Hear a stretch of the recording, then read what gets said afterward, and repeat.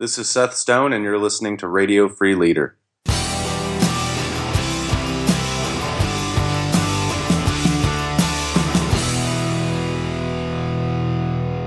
Welcome to Radio Free Leader. I'm your host, David Burkus, best-selling author and recovering academic, and this is the show that tears down the wall between the ivory tower and the corner office. Each episode brings you an outstanding thinker to help you lead smarter by sharing insights from social science and practical applications for leadership, innovation, and strategy. Make sure you stay up to date with Radio Free Leader and get some great stuff we don't share on the show by joining our community. You can sign up on the show notes page for this episode at davidburkus.com/736 or text Radio Free to 33444 if you're on your smartphone listening and inside the United States. We'll even get you caught up with our Radio Free Leader Starter Kit. This is a collection of our most popular episodes sent right to your email inbox so you can listen in just one click. Again, that's davidburkus.com/736 for the show notes, or text Radio Free, all one word, to 33444. This week, we're talking to Seth Stone. Seth is a good friend of mine, actually. He was a year behind me in graduate school. We met there. We both realized we had a passion for bringing evidence-based insights to the world of innovation. And we've both been walking that on our own different ways. He and I are both professors. He has recently written a book called Next, Reinventing Your Future Through Innovation, and starting a podcast. So we're talking about a bunch of different ideas around innovation and a lot of the insights that he's had working directly in the trenches as a consultant and as a coach to a lot of different leaders. And then it's also kind of fun to talk to somebody who is just beginning their venture into the world of podcasting. So we'll be talking about why you shouldn't be afraid to cannibalize your own business or someone else will. We'll be talking about the role of organizational design and making sure you have a structure that supports whatever your innovation efforts are. And we'll again be talking about what it takes to lead smarter, what it takes to lead innovation from a more evidence-based or empirical approach. Seth is one of those Radio Free Leader people trying to tear down that wall between the ivory tower and the corner office. It's a fantastic interview. So let's get started. So who are you and what do you do? I'm Seth Stone. I work in leadership development and human resource development with a little bit of a bend toward innovation and really, I guess, how it gets embedded into an organizational culture and what all that looks like. And I mean, you do that, you're being nice to yourself. You do that in a variety of different ways. There's the book Next, which we're going to talk about in a little bit, but you're also shaping young minds in your role as a professor. And you're also a podcaster. So you're like a carbon copy of me, which is a little kind of weirding me out, but I think it's going to make for a fun conversation anyway. Let's go for it. So definitely. Let's start with the book. So I'll admit that anytime, and granted I'm guilty of contributing to this, but anytime I see sort of a this is everything you need to know about innovation type of book, I'm immediately kind of skeptical because it seems like what most of those books are doing is saying if you just use our model, everything will be perfect, right? So if you just use this Sigma, or if you just follow the design thinking methodology, or if you just follow this, SIPSy creative problem solving process. And not to say that those things aren't great, but the reason so many of those things exist is that no one of them works all of the time. And I was actually kind of pleasantly surprised to see that in Next, as you're coming at it from the angle of there's lots of different things that we could pull. So you pull some from design thinking, you pull some from Six Sigma, you pull some from a lot of different organizational design, org behavior concepts. Because, I mean, really, I think if our goal, your subtitle is reinventing your future through innovation. If that is our goal, future's a long time. No one model is going to get us all the way there. I'm putting words in your mouth, assuming that's the reason for kind of what led up to this book. But if I'm wrong, please tell me. No, you're absolutely right. That's the idea behind it. I think, like you said, there's so many different methodologies out there because I'm very much like you in the sense that anytime someone comes and tries to sell me, this is the one and absolute cure-all for your organizational needs or your innovation needs, I'm immediately skeptical because every organization is just so different, whether it's how they're structured or the culture. So really one of the main messages I was trying to get across in presenting some of these different ideas is innovation has to start as a mindset. I think we have a general misperception, at least among the consuming public, but you got to remember too, right? Those are also people who are managing and leading in organizations of all sizes. There's a misunderstanding that innovation is often just that finished product that we see, but it's much more so a thought process and then an action process that takes much longer. And depending on how an organization is structured, that's going to really look different in terms of its success at any organization. Yeah, and that's actually a really good segue to one of the first kind of subjects in the book I wanted to dive into, because you talk about different mindsets and different methodologies and mental models and that kind of thing. And one of the things that's really interesting is when we look at a lot of innovative firms, we tend to see, to be honest with you, a lot of waste, right? I could fill a book with amazing things to say about Google, and I could also fill a book with products Google came up with that never sold, right? Mm-hmm. And there's this tension because so much of our management training in business school that you and I are guilty of giving is around the idea of efficiency and performance and productivity. And yet we have to balance that with this idea that innovation and creativity and design are messy processes. Exactly. In my opinion, it's one of the most difficult tensions for an organization to manage, which is why I think we don't get innovation right so often, especially when there's people to answer to, and the innovation process in and of itself, like you said, so much waste comes out of it that oftentimes it becomes very difficult to justify those things on the bottom line, especially when you're talking about shareholders involved and things of that nature. So it's something you have to do, but again, at the end of the day, there's a justification piece that comes in for every leader. That's whether it's a good or a bad thing, it's a practical reality that we're living in. So, managing that tension between, okay, we have to be somewhat efficient, but if we just operate in this mode of rigid efficiency and never get outside of that, we're never going to do anything new, and then our competition is going to eventually leapfrog us. Okay, so here's where I ask the philosophical question. Is that so much of a bad thing, right? Like, now, obviously we start from the assumption that we want to build an organization that will, last forever, that will be built to last, to steal one from to Jim Collins. But there's always some level of cannibalization, even inside of innovation efforts. And so to some extent, like the death of products and the death of companies might be something we society-wise and the corporate market-wise needs. In the same regard, the weirdest thing is it's kind of like if you want to live forever, you've got to be able to eat yourself a la Apple, right? You've got to be able to cannibalize your business so no one else does. So that cannibalization idea that really is driven from efficiency, right? We tried to make a product, we had a market, so then we tried to make it more and more efficiently, and then the market moved and we weren't ready. To some extent, like we need that. But also then we've got to learn how to not get eaten, because if it's almost like if we don't cannibalize ourselves, nobody will. Does that make sense? Or am I just like getting all vague and philosophical?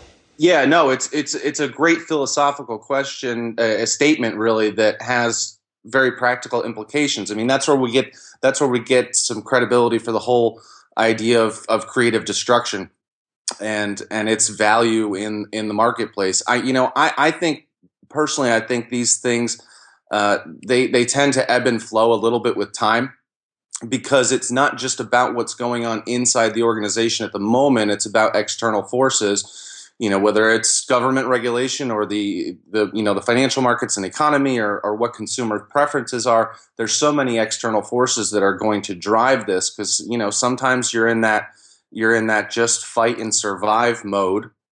And sometimes you have a little bit more liberty with what might be going on in the marketplace to experiment and try new things. So there has to be a good level of understanding of not only what's going on inside the organization, but also outside the organization. And to your point of self-cannibalization, I think that's really healthy. I mean, you look at some of the companies that are really prospering today, they're not afraid to cannibalize themselves. And I think that's the biggest hurdle, is getting over that fear.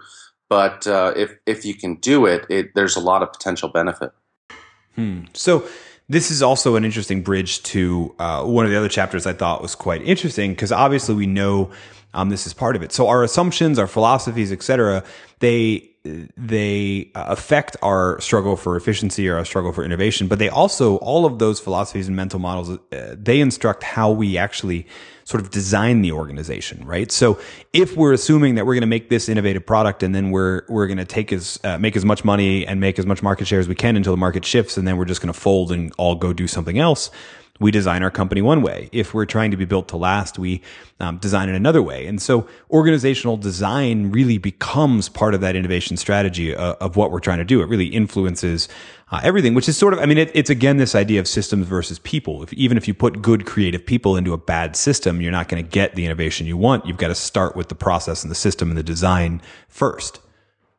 Exactly. There's not one perfect organizational design out there. Again, we get back to kind of what we talked about earlier, in that there's no cure-all here. I mean, it's been a really hot topic over the last, I guess, a decade of creating completely flat organizations, and in many cases that doesn't work. I mean, if for example, if the United States Department of Defense was a completely flat organization, I would be very concerned for our military efforts.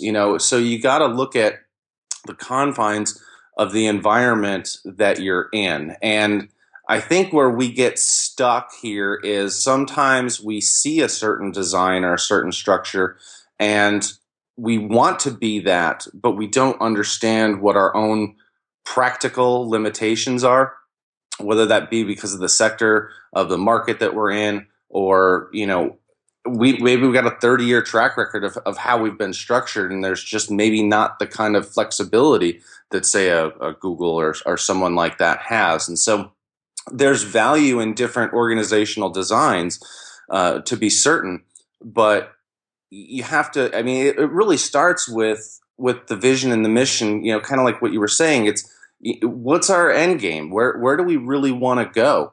And so organizational design is going to be that foundation, because if you take a wildly creative person and put them in a rigid hierarchy where they have no room to experiment, well, they're not gonna thrive in that environment. So it's understanding the people that you need based on the design that you've chosen. So that's another cool pivot, because one of the things that I always find interesting is the role of human capital, and in particularly kind of human capital development in this, right? So we just said, if you take a creative person, you plug them into a bad design, it's not going to happen. But there's, to some extent, we have, once we get the design right, we have this war for talent that assumes that we need to kind of go out and acquire star creatives, star performers, et cetera. And there's a lot of research from the human capital development side that shows really, if we take care of those people and we grow them, we might actually end up better off than if we just try and acquire them for other firms. And I think this is particularly relevant. I mean, it's 2016, and one of the big buzzwords of this year and last year was this idea of an acqui-hire, right? The idea that we actually take, especially in the tech realm, we actually buy companies just for the people, just for the human capital. We're not interested in the product at all. We're just interested in those people. And again, like, that works, but also we need to be growing them, and we need to be growing the people we're not just trying to acquire in order to keep this whole thing sustainable. Yeah, that's something I am heavily in favor of, the whole, obviously, being in leadership development and human resource development. One of my main areas of focus is developing people. I think it's critical to organizational sustainability. I mean, you can only go out and acquire so much talent, and sometimes that really doesn't work. And I'll give the most basic sports analogy. Everyone knows the New York Yankees. They go out and spend $200 million, and on paper they have the best team, but now they find themselves in a position where they're rebuilding and actually trying to groom their own internal talent because it didn't work. You can't just throw money at these situations all the time and expect them to pan out. But I think there is a balance, going out and finding someone who is highly talented and brings the skill set that perhaps you're lacking. They also bring in a fresh set of eyes and can look at things from sort of a different perspective that you might not be seeing. But yeah, absolutely. The development piece, it's like you said, it's going to show employees that they're cared for. Because I mean, the research is showing these days that people aren't just going to work for the paycheck. It's becoming it's a more holistic experience for them. What does the entire package include? And that's especially true, I think, with millennials, and they're the ones who are flooding into the workforce now. And we have to remember 10 and 15 years from now, these are going to be the senior managers and senior leaders. So internal development is crucial to long-term sustainability at this point. Boy, if that's not a scary thought, right? As much as, and I mean, I say this as a millennial, but as much as people complain about them young kids, it's kind of like, look, whether you like it or not, they're going to rule the world in 20 years. Well, maybe 30 years. I hear they're slackers. So maybe 30 years. So, interestingly enough, in the realm of innovation, I also want to say that one of the things I admire is you practice what you preach. And there are a number of new innovative ideas and ways to get ideas out there. It's not just books. It's not just consulting. It's not just the professor world. You yourself have actually dipped your toe into the podcasting world as another medium with which, and a new innovation with which to get your ideas out there. Your show is called Lead This. It's a pretty good show. They've got some pretty good guests. I'm biased because I've been one of them. But tell us a bit about the show. Absolutely. And, to your credit, you were the one that really spurred me on to this. That drug you kicking and screaming into the world of podcasting. You brought me kicking and screaming into the world of podcasting, but you definitely sold me on it eventually. So I owe a debt of gratitude to you. So thank you for that. I was looking at, I think really where my pause was in jumping into this whole realm was, okay, what area of the market are we going to really serve? And then as I had some kind of conversations in my mind and then talking to some peers and colleagues, I ended up connecting with a peer of mine, my co-host, Lisa Adams, and we started kicking the tires on doing a co-hosted podcast. And as we really started to unpack what that looked like, we thought, okay, we're here to add to the discussion. There's plenty of other great discussions going on out there about leadership, but the reality is I don't think we can ever have enough. I think there's still opportunity for us to learn and grow together as a podcasting community, if you will. And so for us, we landed on Lead This because there's so many already existing, but also emerging opportunities and challenges for leaders. And we just want to be able to have some open and honest discussion about it. Lisa and I are both in the leadership development space, but we come at it from slightly different angles. So we think it makes for neat conversation. She's a very seasoned career coach, and I'm obviously working hands-on in terms of leadership development and programs through, various platforms, but again, kind of coming at it from a slightly different angle. So we're able to I think, have some meaningful discussion. And I'll give you some examples. You mentioned that you were on the show. We got to really unpack some of the ideas and concepts that you presented in your book. That's the Under New Management. That's challenging the way we've managed people for decades and decades, and so we actually had a guest on who was a consultant. He's a strategist and futurist, and he was talking about the impact of mergers and acquisitions on organizational culture. Very important and relevant in this day and age. And we also actually had on a first-time CEO. So just kind of talking through the challenges of what's that like for the very first time. And while they seem to be specific in their focus, I think even a junior manager can learn something from a first-time CEO, can start asking the questions you're asking in your book, can start thinking about, hey, what's going on in our organizational culture and how can I be a part of the solution if we have problems? So this is for existing current leaders and people who aspire to be leaders themselves as well. See, I think that would be absolutely fascinating, right? So often we interview the Jack Welches or the CEOs at the end of their successful tenure as a CEO. I want to hear the 90 days in and holy crap, I wasn't expecting that type of CEO banter. So I think that's fascinating. So, I mean, I'm obviously checking that interview out, and I encourage other people to do the same. The podcast, again, is Lead This. The book is next, Reinventing Your Future Through Innovation. The person, again, is Seth Stone. Seth, you know what's coming next. Our 5 questions for all guests. Are you ready? I'm ready. First question, what's the best advice you've ever received? This is a tough one because I've been pretty fortunate. I've gotten some good advice over the years, but the piece of advice I've found myself giving out the most in the last couple of years was something that was shared with me when I was in my 20s. And that was, don't ever put all of your career eggs in one basket. And when I heard that when I was in my 20s, it really rocked my paradigm. You have to understand, I grew up in the Albany, New York area, and we actually, here at the time, we had a tremendous amount of GE employees. And so the previous two generations before ours, they would go to work for GE. They would work their 35 years, and depending on whether they were a welder or an engineer, they'd walk away with $500,000 to $1 million in company stock, a nice pension.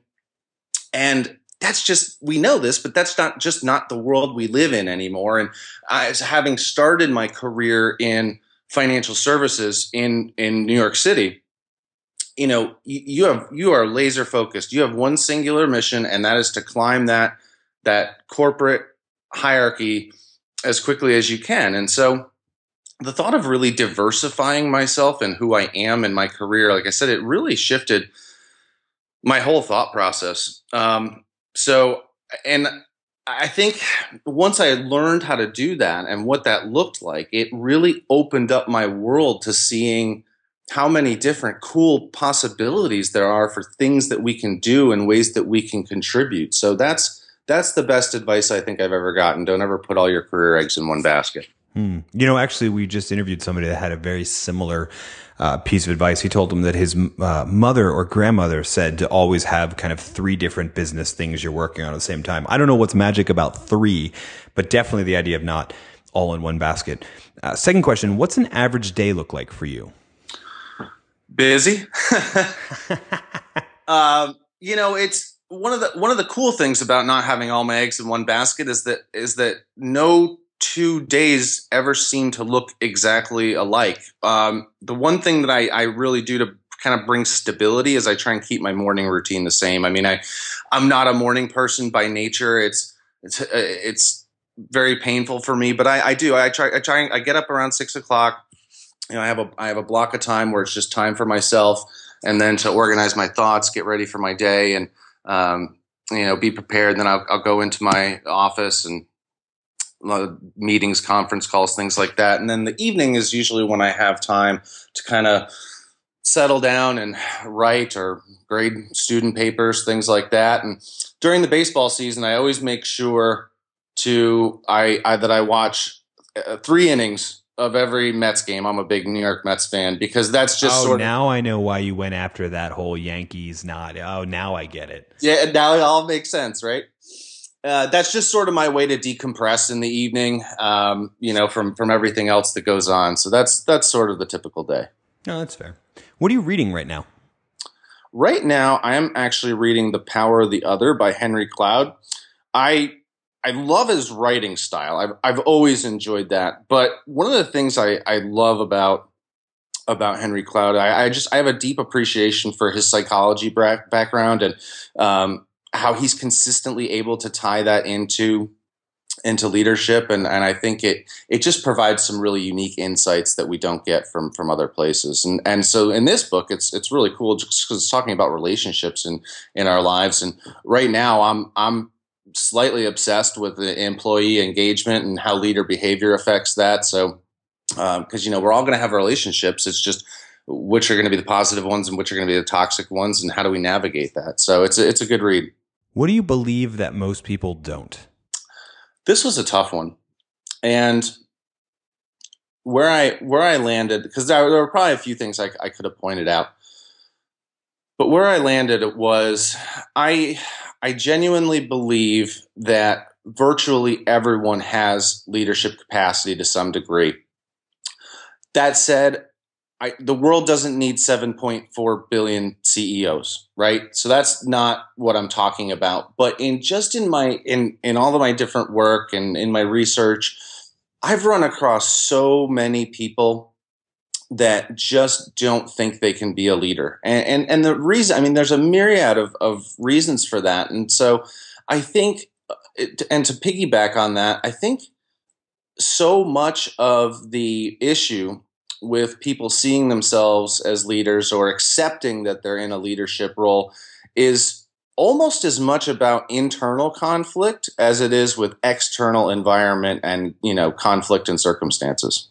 So that actually brings us beautifully to our last question. The title of the show is Radio Free Leader. In your view, what makes someone a leader?